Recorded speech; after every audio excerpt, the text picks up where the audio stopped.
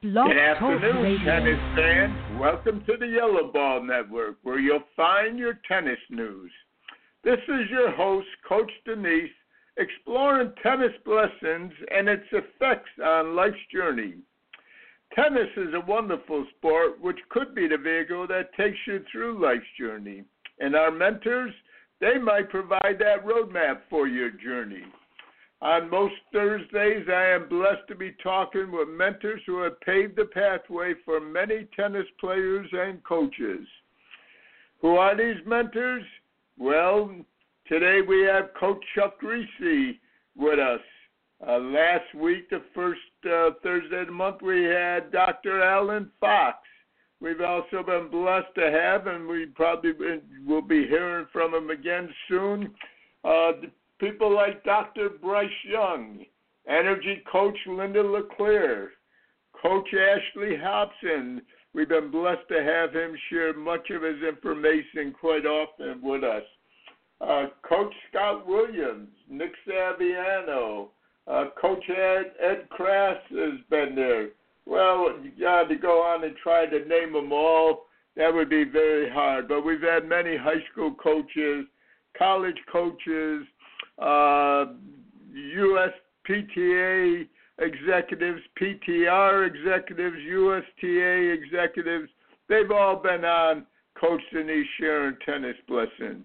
Of course, the nice thing about Blog Talk Radio and the Yellow Ball Network is that you can listen at any time you choose to this broadcast or any of the other broadcasts on the Yellow Ball Network, like on Wednesdays, Coach Chuck Kriese.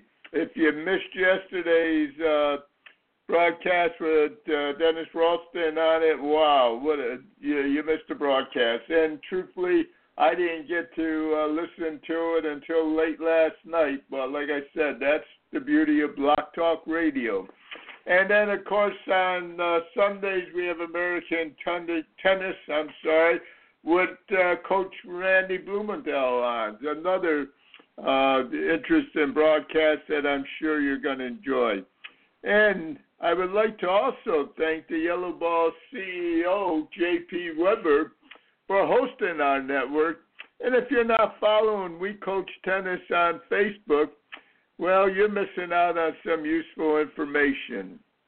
And because I do believe Dr. King when he said, our lives begin to end the day we become silent about things that matter, each Thursday I will add my personal views on North American tennis. And naturally, you will hear my biased view that the tennis journey in America should be going through our high schools and colleges. Who knows, together we may wake up that sleeping giant called high school tennis. Is your high school tennis team in your community an after-school activity, or is it an after-school sport? Besides our weekly conversations, the Almighty willing, you will be able to continue reading my articles in Florida Tennis Magazine.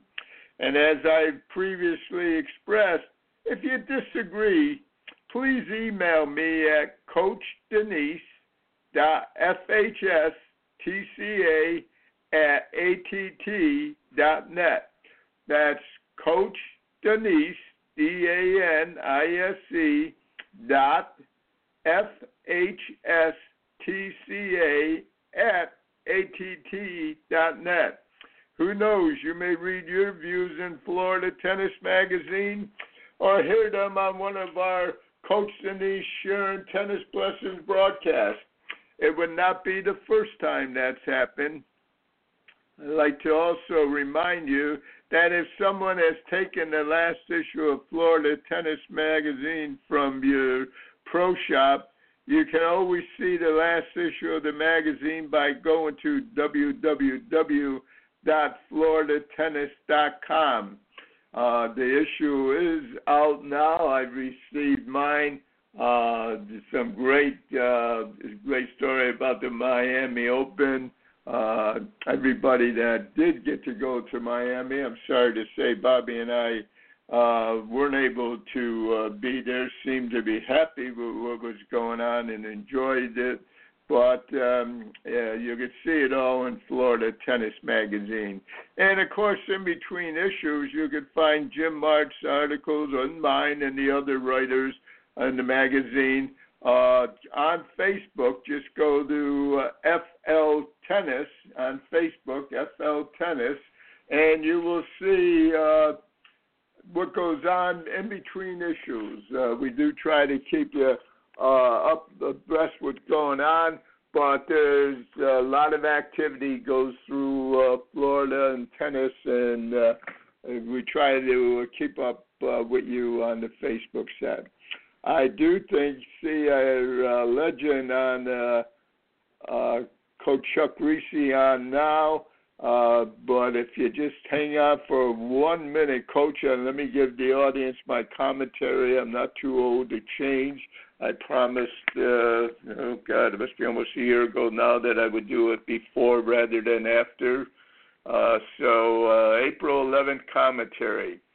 What is the most progressive and original contribution I made? Wow, great question. But I think I've answered that in numerous times over the last 4 years. Those of you listening to my Yellow Ball Network programs or previously read my articles in Florida Tennis Magazine have heard me explain how I considered myself as the best piece of coaching tools and utilize them whenever I can in my presentations or in my classes when doing them. I think my most original contribution might have been the last Florida Athletic Coaches Association high school tennis coaching training program I conducted. It must be 2 years ago now. The first day started with a panel discussion on the history of the FACA and the FHSTCA and the importance of continuing education. The panel consisted of the executive director of the FACA and 3 of the 4 Hall of Fame members of the FHSTCA. After making our presentation, we broke for dinner and returned later for the 1-hour question and answer session of the attendees. Yes, I said 1 hour. The section actually lasted over 2 hours, and many of us continued our conversation outside of the classroom in order for housekeeping to clean. I'm not sure if I could claim originality for that session, though, or maybe I should give credit to those decades of me attending workshops and at the end of a presentation hearing, "We have time for one question." Or maybe it was those times I disappointingly read the agenda and at the end it would say 5 minutes for questions on the program. Admittedly, I always read that as meaning this is our presentation and we're not really interested in your remarks.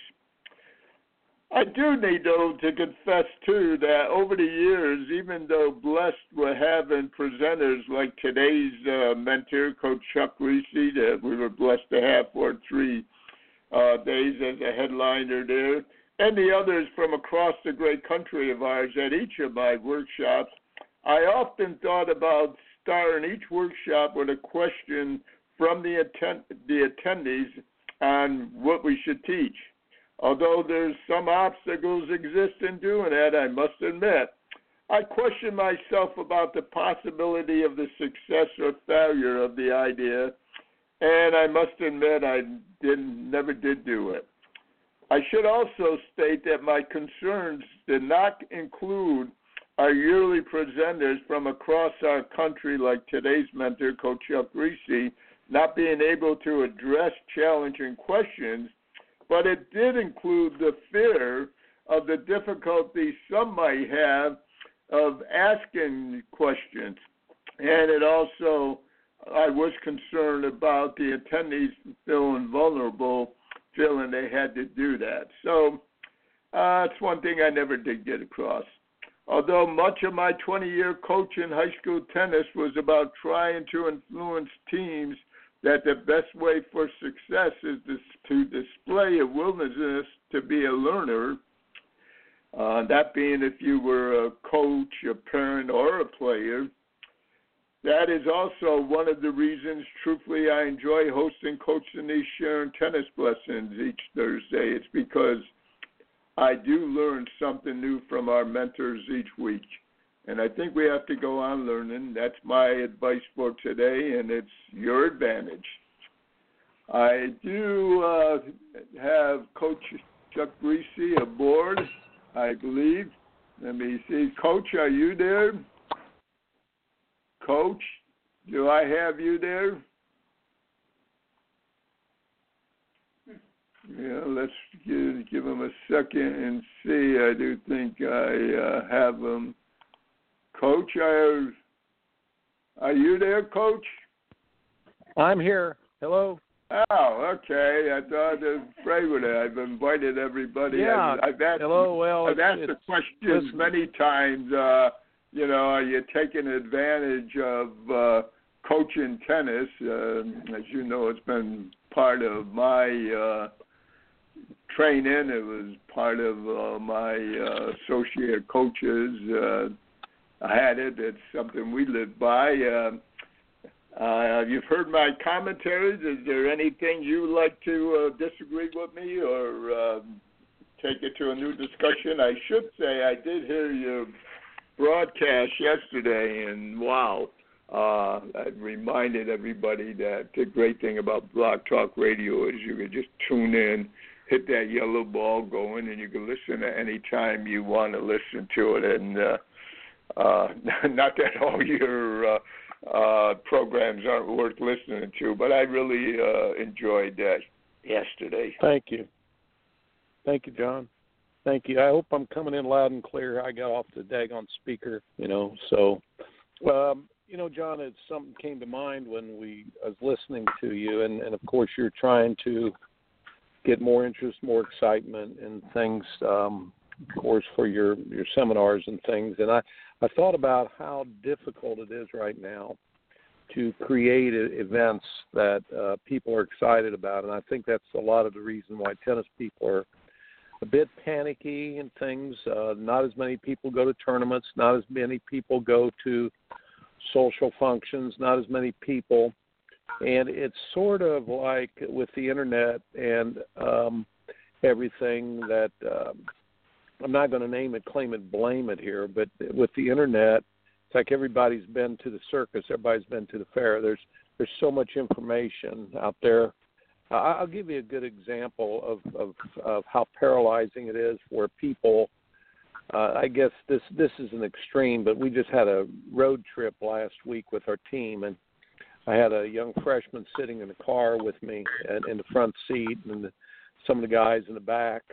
But the young freshman up front, I said, my doggone clock there doesn't work right, and it's been on the wrong time for about the last 2 months, and I can't figure out how to fix this thing.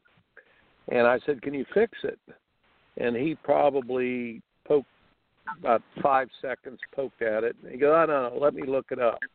And so he got on his cell phone. I said, get off the daggone cell phone. Are you kidding me? Get off the cell phone. Just figure it out. Figure it out. I said, what are you thinking? What are you thinking? You get on your cell phone to see how to program this clock that I got in the car. Just figure the thing out. And, it was pretty much indicative of what's going on with not just young people, but everybody now. When they want information, they just go to the cell phone. They go to the computer. And, there's good things about that. I mean, yesterday, thank goodness for a computer. I've known of Dennis Ralston and known Dennis Ralston for years and years. As a kid growing up, I idolized Dennis Ralston. He was on the front of a Sports Illustrated, and to get your picture, had him stretching for a ball. He was off the ground. It was a very famous picture, but it was probably 1965 or 64 in there when I just started tennis. And so the information was we didn't get much information. We only got a magazine now and then and things, or a book in the library, or we would watch the best player at the park play. But the bottom line, yesterday when I interviewed him, I had coached against him when he was at SMU all those years, and he was a fantastic coach. But yesterday I got on the internet, and I looked up everything he did, and I go, whoa, I didn't realize that he won Wimbledon in doubles as 17-year-old. I didn't realize that he made 14 Grand Slam finals. He won, I think, 7. No, he won 9. He won 4 in mixed doubles, 5 in doubles, and he was a finalist in singles as well. I didn't realize that he was a member of the Handsome Eight, the 8 guys that used to travel all over the world and do one-day barnstorming professional events.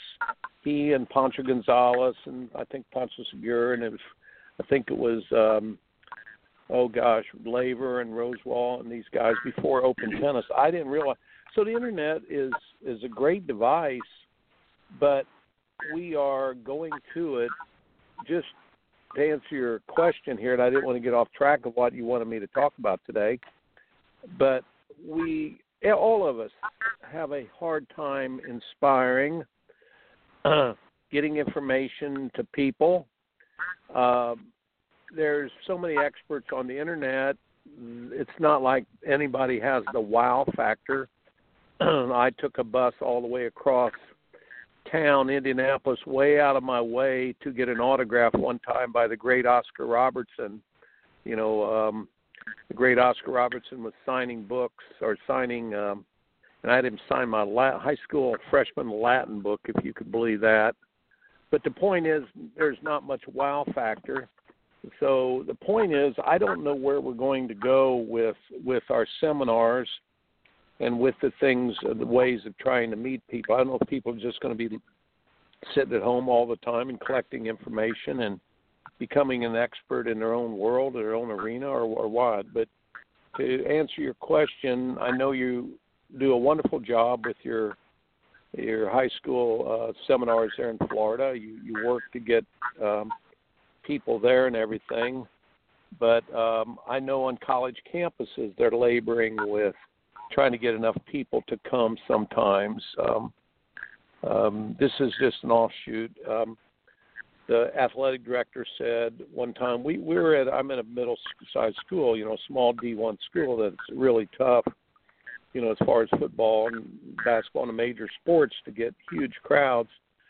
But the crowd, alumni asked our AD one time, well, football costs a lot of money, and it's a lot to put on the event. He says, why do we keep it unless it brings a lot of money in?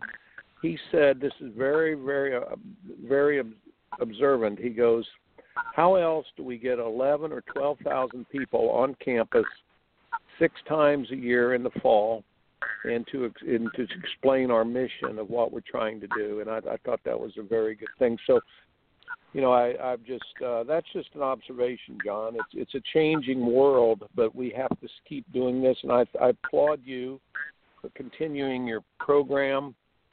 And we've got to hang in there and continue to get information out as best we can in the best format we can.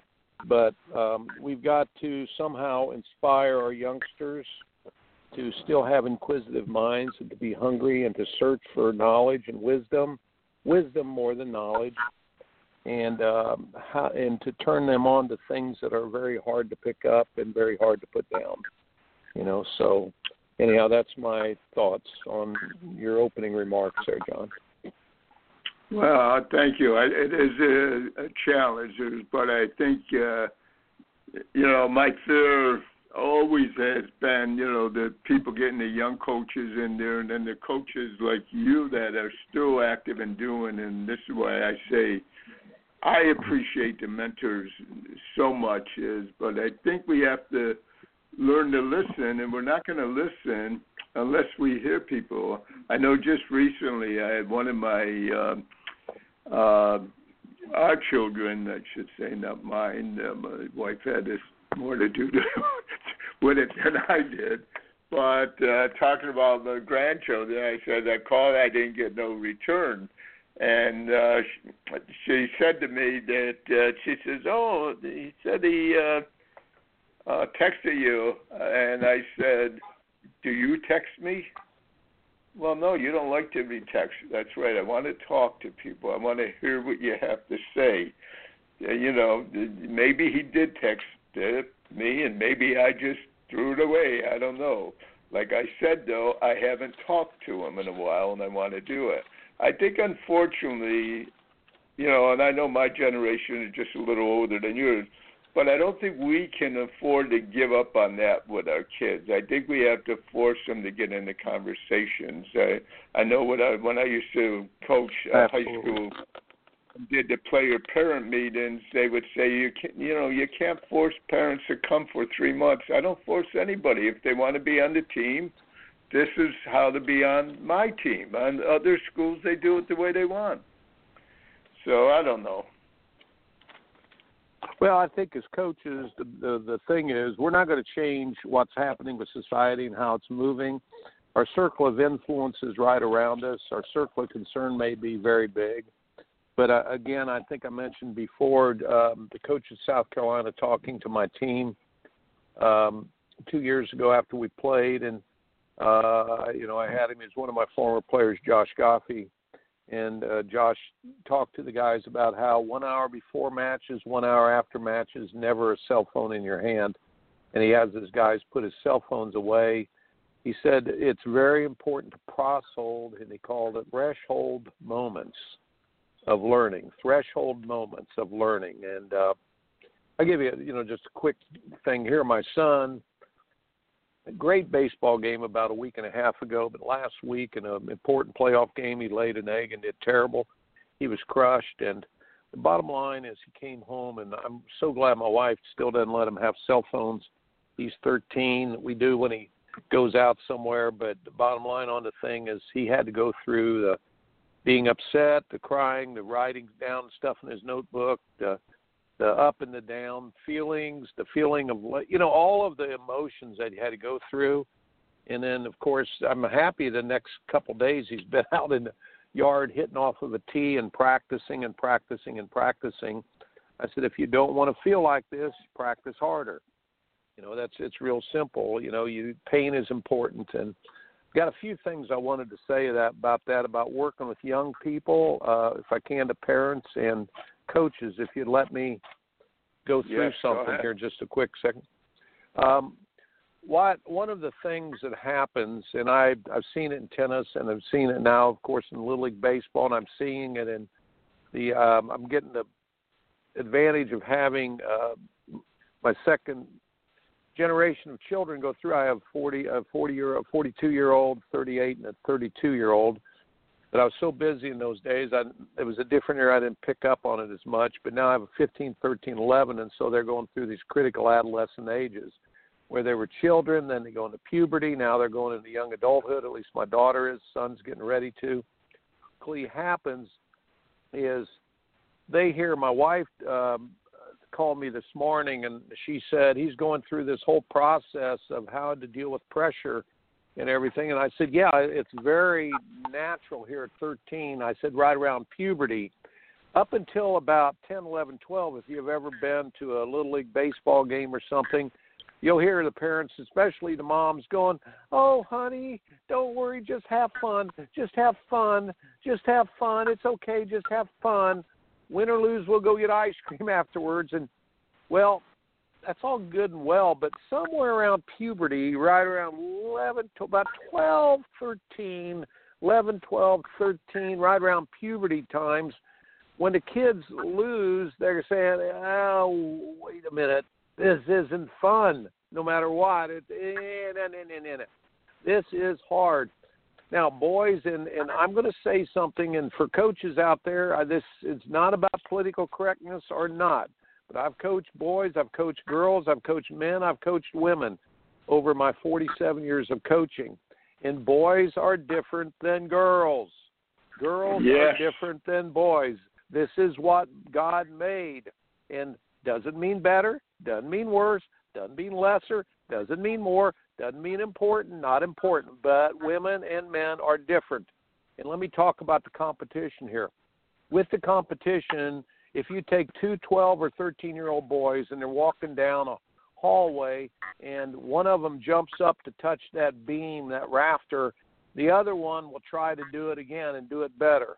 And if one boy does one thing, the next boy tries to trump them. Competition is basically central focus in sizing things up. Yesterday, my son is getting to help with a 10 and 11-year-old team. He's 13. It's fantastic. He's getting his coaching introduction right now already. But the coach was puzzled. He said, our kids are not giving their best. They're not fighting hard enough.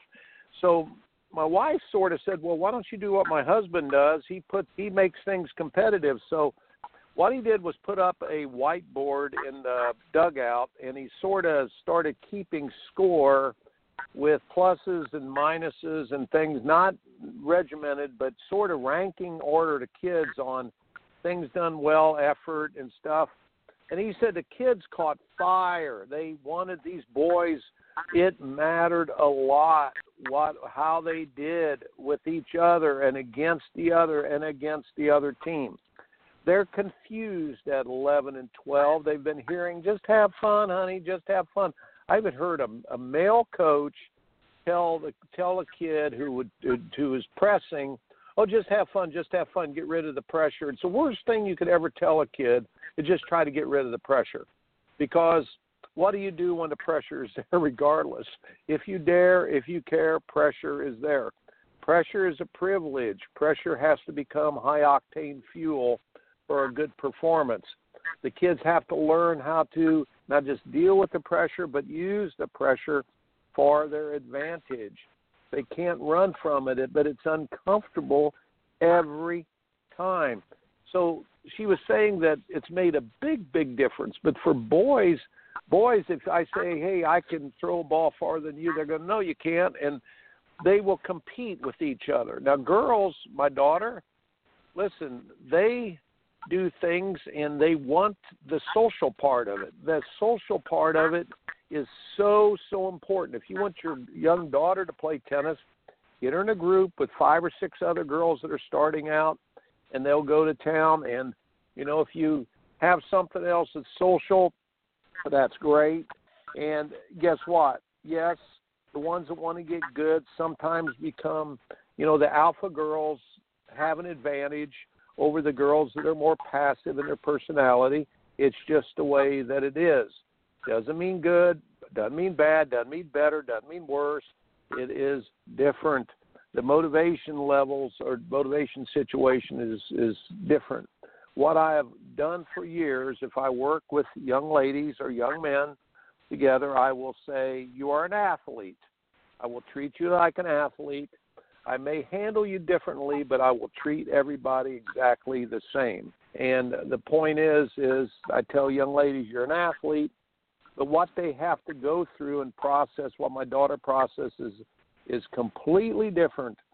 Most of it revolves around how did I fit in with the team? Did the team appreciate me? Did they like me? With my son, it's he wants to get ahead of the next kid, you know, and he has his buddies, but he's got his rivals too. And you know, I just think that's important that we don't try to think that everybody is the same, you know. So the one thing you hit upon too, and I don't want to go too deep in everything here. I want to go in the direction you want. But one of the things very confusing to me, and yesterday when I had Dennis Ralston on my American tennis program, by the way, listeners out there, if I can do a commercial, my book, Coaching Tennis, Total Tennis Training was my first book, but Coaching Tennis is still out there, and a lot of the stuff I'm talking about can be addressed in there. You can still go to Amazon, so I'm doing a little bit of a commercial here.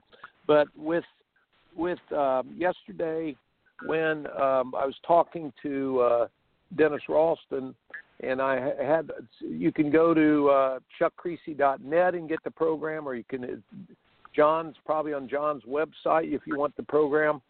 But the point is, I asked him, why are we having such a hard time getting people to engage against some of the things that are just flat out wrong that the USTA, the ITF, these people are doing.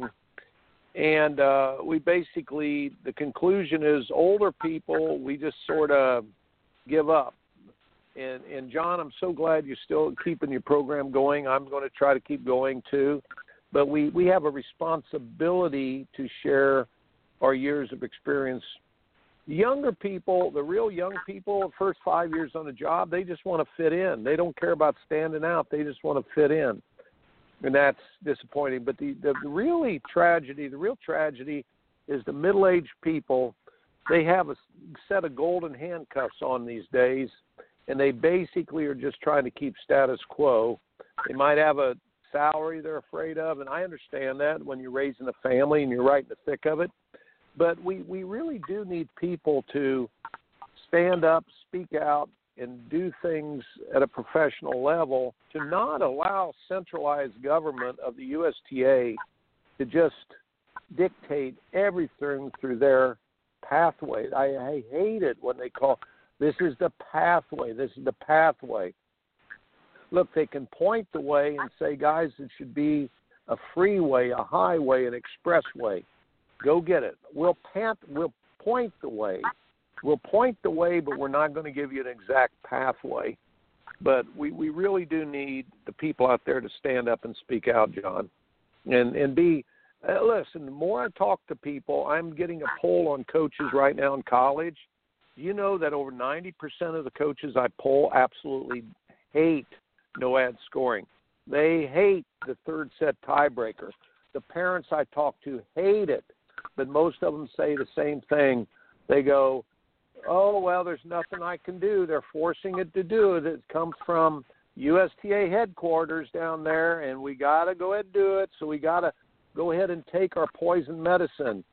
This castor oil we're taking is poisonous, and it's poisonous slowly, but eventually we're going to like it. And so we do need people to stand up and speak out there. So I'm very grateful that you're still doing this. So, John, where do you want to go today with our discussion if I haven't used up the whole program here already? No. We got plenty of time. I would want to make one comment just so you know. I don't have a website no more. My years, this is the second year I've been out of running the state organization for tennis. I don't regret the 20 years. I love it. But just for medical things, everything, the broadcast, I do want to contribute. I enjoy writing for Florida Tennis Magazine, but I am limited to how many hours I can be on the court. And my wife reminds me I've still got to do her volunteer work for the tennis. Her honeydews. Right. That's right. So, so I agree with what you say, but I do have a problem sometimes. People say, well, why don't you write a book on what you did in high school tennis? Well, number one, I don't think there's a definitive answer. You have to understand who you are, and you have to keep learning. I gave up a lot of revenue to coach high school tennis, and I was blessed to have a wife that was bringing in a lot of revenue that I could afford to do that, do something I love. But I, in good conscience, can't tell a young tennis pro, give up those best hours at your club to go to high school tennis. I think this is, we got to do it our way, but I do think we become too dependent on the USTA, the ITF, all these organizations.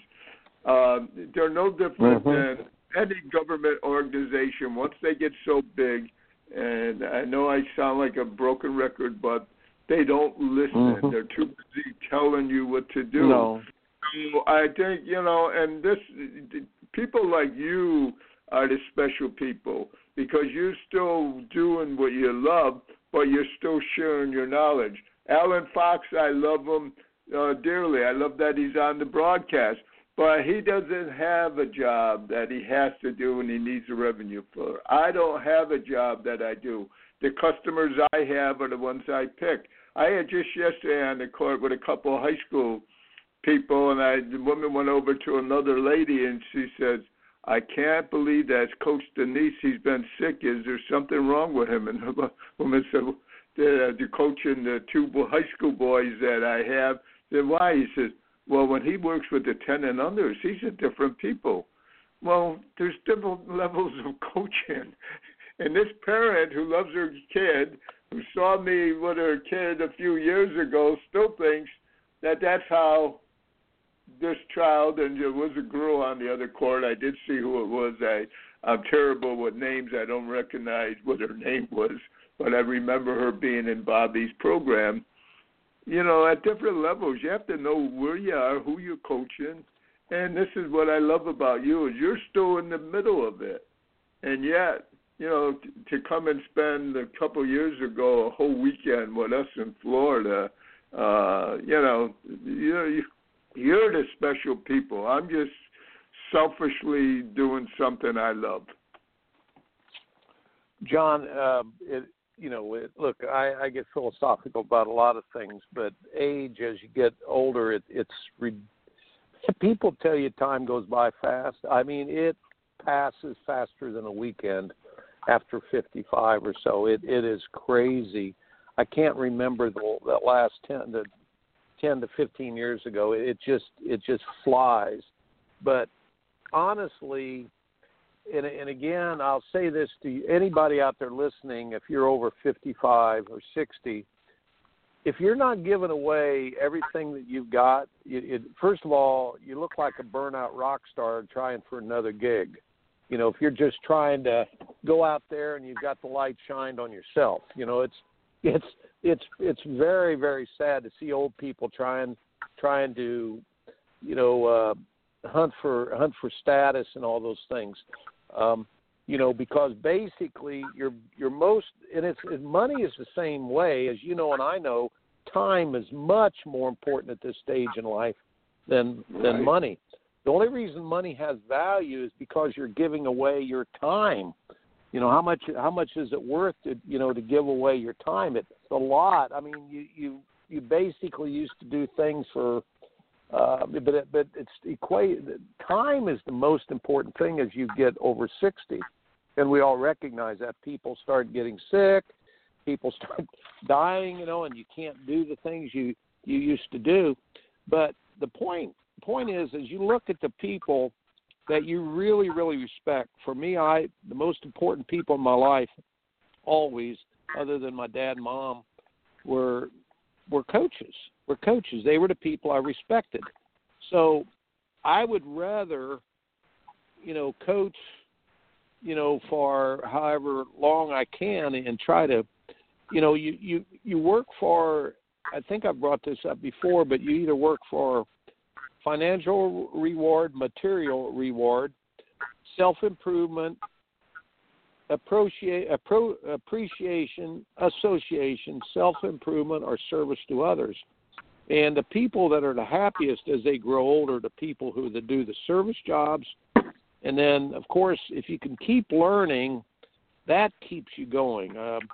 You know, Clint Eastwood had this quote the other day I saw. He said, "You just got to keep the old man out, or the old person out." You got to just keep doing that. So the point is, with the tennis, what we have to do with the tennis, as much as we can, is take care of our circle of influence, not our circle of concern as much as the circle of influence. And if you have a big circle of influence, you're very fortunate. But if it's those kids down the street and you teach them to honor and respect the game, and if you're fighting to keep traditional scoring, to honor the game. And I felt something, you know, for Dennis Ralston yesterday, and I've realized this before, but he really articulated it well. He said the tragedy is that all of the work done by these generations is being minimized by all of these marketing schemes. In other words, they're not honoring the greatness of these people that came before, because when you champion the weak, you weaken the real champions. It's like a valedictorian in 1965 at a high school was a really, really, really big thing. But if you have 8 valedictorians now, none of them are really the valedictorian. Maybe one of them is, but the point is it doesn't mean anything. And we've been able to program what appears to be like achievements, and it's disgraceful that our governing body, the USTA, the ITA, the ITF, it's disgraceful when their first job should be to honor and protect the history and the heritage of our game. That should be their first job, not to market like some daggone cheap carnival people. You know, I mean, that's just absolutely disgusting. So, John, about getting older and doing that, that's why I always encourage you. You've got to hang in there and do that. Everybody out there, it's better to wear out than to rust out, and it's you're either green and growing or ripe and rotting. The base you got to keep it going, and you. As long as I have people like you pushing, I will. And the learning is the thing. And listen, I think that yesterday, and I've heard it said many ways, and I've actually told, and I think I commented on a few years ago, one of the girls that I had on my high school team that talked about, she thought you could play doubles in high school and eventually get up to singles, and trying to explain to her you might not have that opportunity and how it worked, and how it worked then with playing 3 doubles, which is no more. But listening to you and Danise yesterday, and I didn't really think about the point you made that you can play a long match in college, and you can play a bunch of them, but just because the way they changed the system, you could wind up with not having a record because your match doesn't count. I mean, who thinks of that? It's marketing people. It's people that are they're into entertainment, not education. Think of a carnival or a fair, your state fair. Are you there for education or just cheap entertainment? Well, again, the marketeers, we have the wrong people making these decisions. They're not trying to protect the history and the heritage of the game. Look, no one owns the sport of tennis. No one owns it. USTA doesn't own it. ITA doesn't own it. The ITA does not care about the traditions of the game, and they don't care whether or not college tennis is a great educational tool. They have put forward the most ridiculous format. They play no-ad doubles, 1 set. If a team clinches 2, they stop. We were getting ready to serve for the match against a top 25 team in one of our doubles, but we had lost the other 2 this year, and they stopped the match so their guys didn't have to take a loss. I mean, and then not just that was a pivotal time for my guys. And then in singles, you have players like the great Mitchell Frank, one of the greatest, most consistent players we've had in college tennis the last 10 years. He went undefeated for 2 years in college tennis. Or Stevie Johnson, their matches lasted a long time. But with the rules the way they are, if a guy is losing to them, you might have been on a court for 2 hours and you're losing a set and a breakdown, you can walk away if the team match has been clinched. Now, how does that make any sense at all? How in the world? Listen, the ITA is just their board of directors has 13 marketing people and only 4 or 5 coaches on it. It's absolutely terrible. It's embarrassing. But the point, what they do is so terrible. We've had over 400 college teams dropped.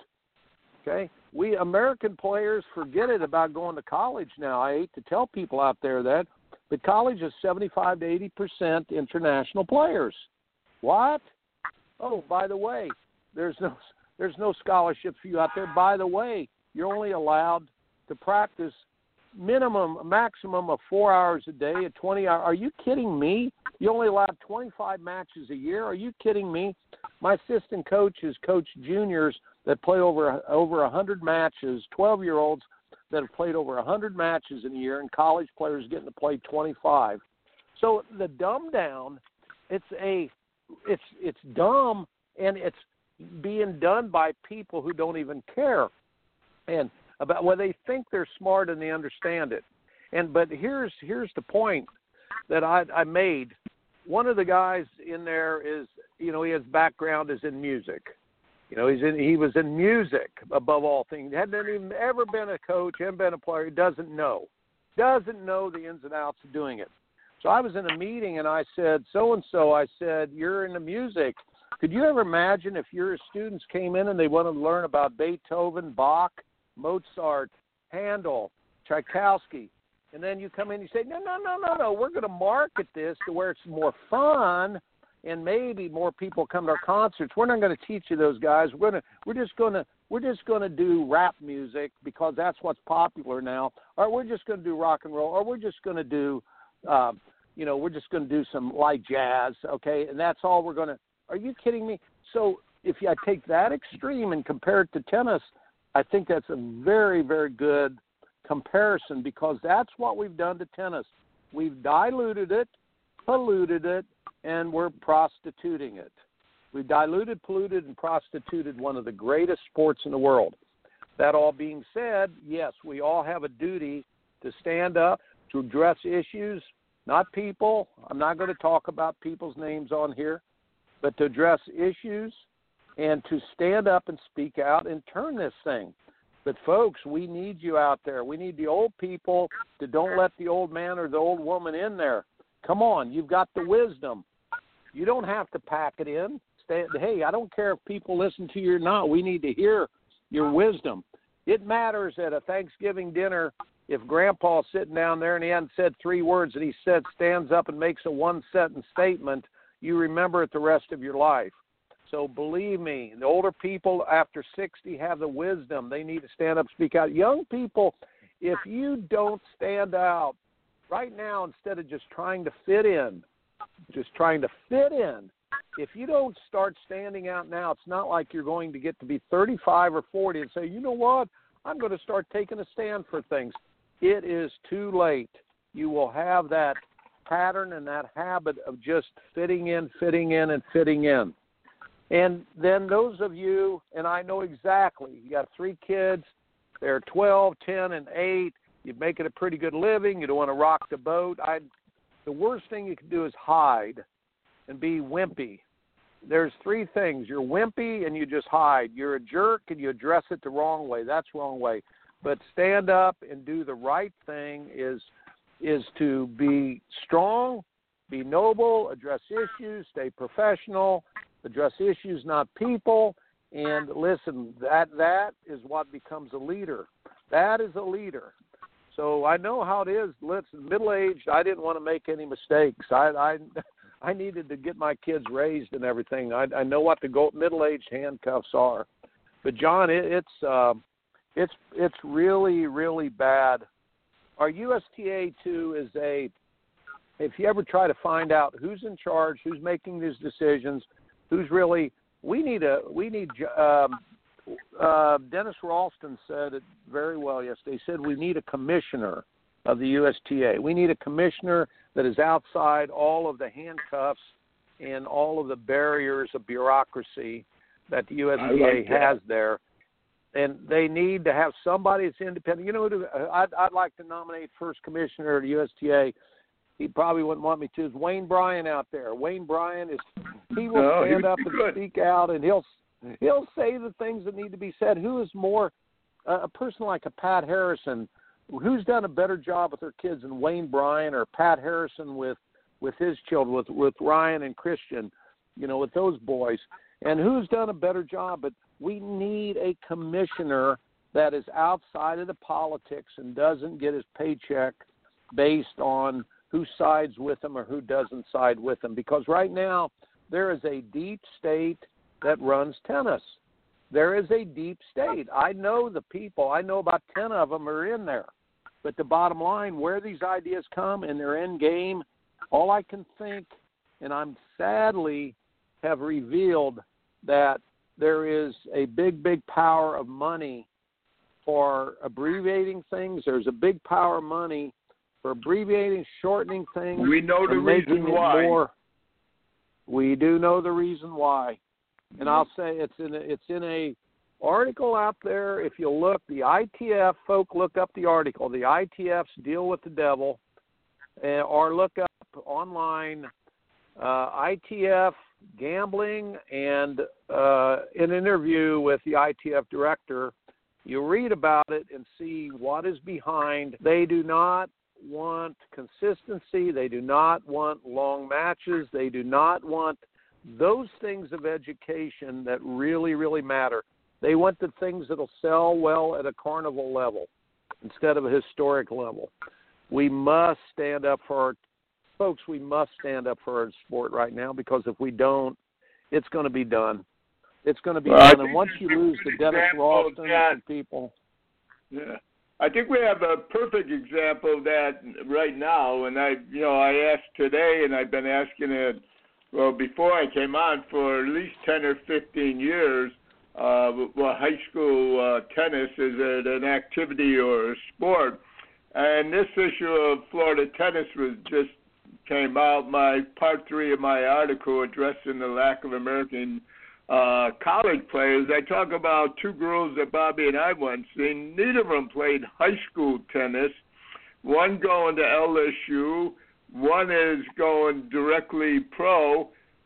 Needless to say, in the exhibition, the one going pro, one easily, the LSU girl only won one game off of her. But I think we're at that point now in college tennis. People just are going to be going, never mind not going to high school tennis, they're not going to go to college tennis if it's not relevant. So it's not going to be that many years away from us. And I think I apologize to you, because I did want to get into Chapter 12, because I always thought that was the best chapter, how you talked about using the power of momentum to control the match. But somehow we got to get, and I think that relates it indirectly what we talked about. I apologize for not letting you get into your discussion. I took you off, but we will get into that maybe the next time, hopefully. But it just this actually does relate to that. I mean, if we just would listen and think about it. Well, John, the momentum control is big. It's Chapter 12 in my book, and it's the only writing and the only research and study that's ever been done on the controlling of that invisible force we all call momentum. Everybody understands the word momentum. They think they understand what it is. They know when the momentum is going against them. They know when it's going for them. It's like an invisible force. But I have worked on it since 1979, and I've talked about it pretty much around the world in different seminars. But I have the only writing on it. It's Chapter 12 and unfortunately, of my book, we're not going Tennis. to be able to get into it in the next 6 minutes before we go off the air, unfortunately, but hopefully the next time. So, Coach, I'm going to give you the last 6 minutes to talk about what you want. Hopefully we'll get into the topic next time. I will remind everybody that another author will be on next week. Coach Scott Williams worked on the ATP tour, coaching in high school. There are people that do both. Another person that gives back. So, Coach, why don't I'm going to let you go off. You have almost 6 minutes left, and it's not enough time to do justice to Chapter 12, so you talk about what you want. Sure. Well, I'd like to just say a couple things. First of all, high school tennis is the sleeping giant of tennis, along with small-town tennis. As I've mentioned, high school tennis, we have nearly 400,000 people playing high school tennis that are on teams, but we only have 24,000 competitors. That's only 6 out of 100. And there's reasons for that, and there's solutions to that. But what a sleeping giant is already in place. College tennis is becoming a after-school activity. It really is.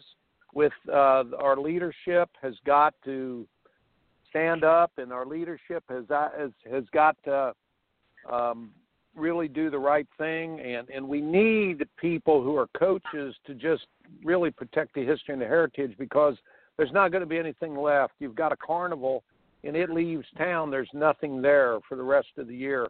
And so college tennis is quickly becoming that.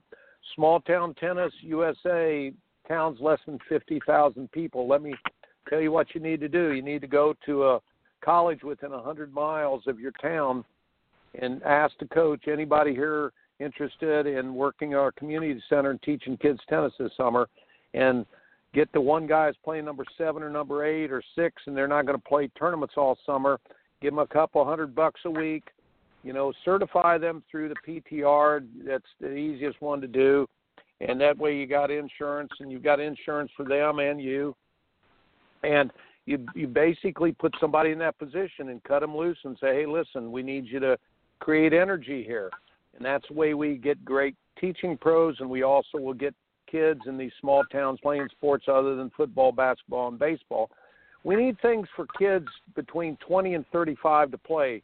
During college, the summers are ridiculous how bad they are. All they have is these ITA tournaments, no ad scoring, tiebreaker at third. They're laughable. They're not consistent.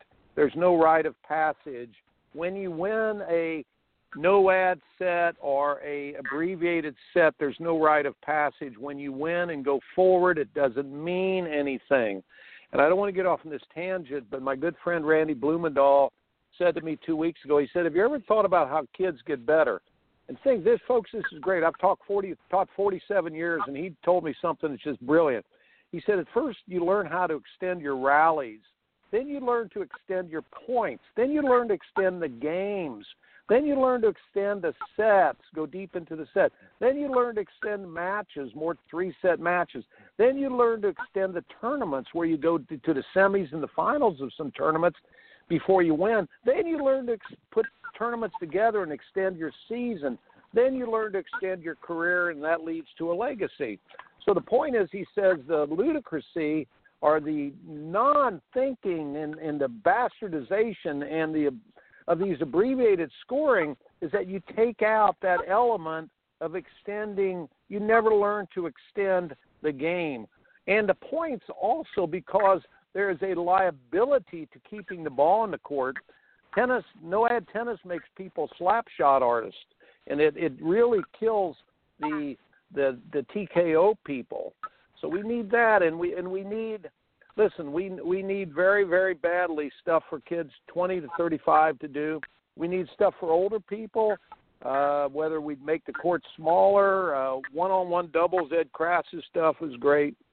But we need all of you out there, folks, we need you to stand up, speak out, create relationships. Think about, since the cell phones, we've never had more communication, but such few relationships. And we have very few people thinking to the level of searching for the answers and developing inquisitive minds.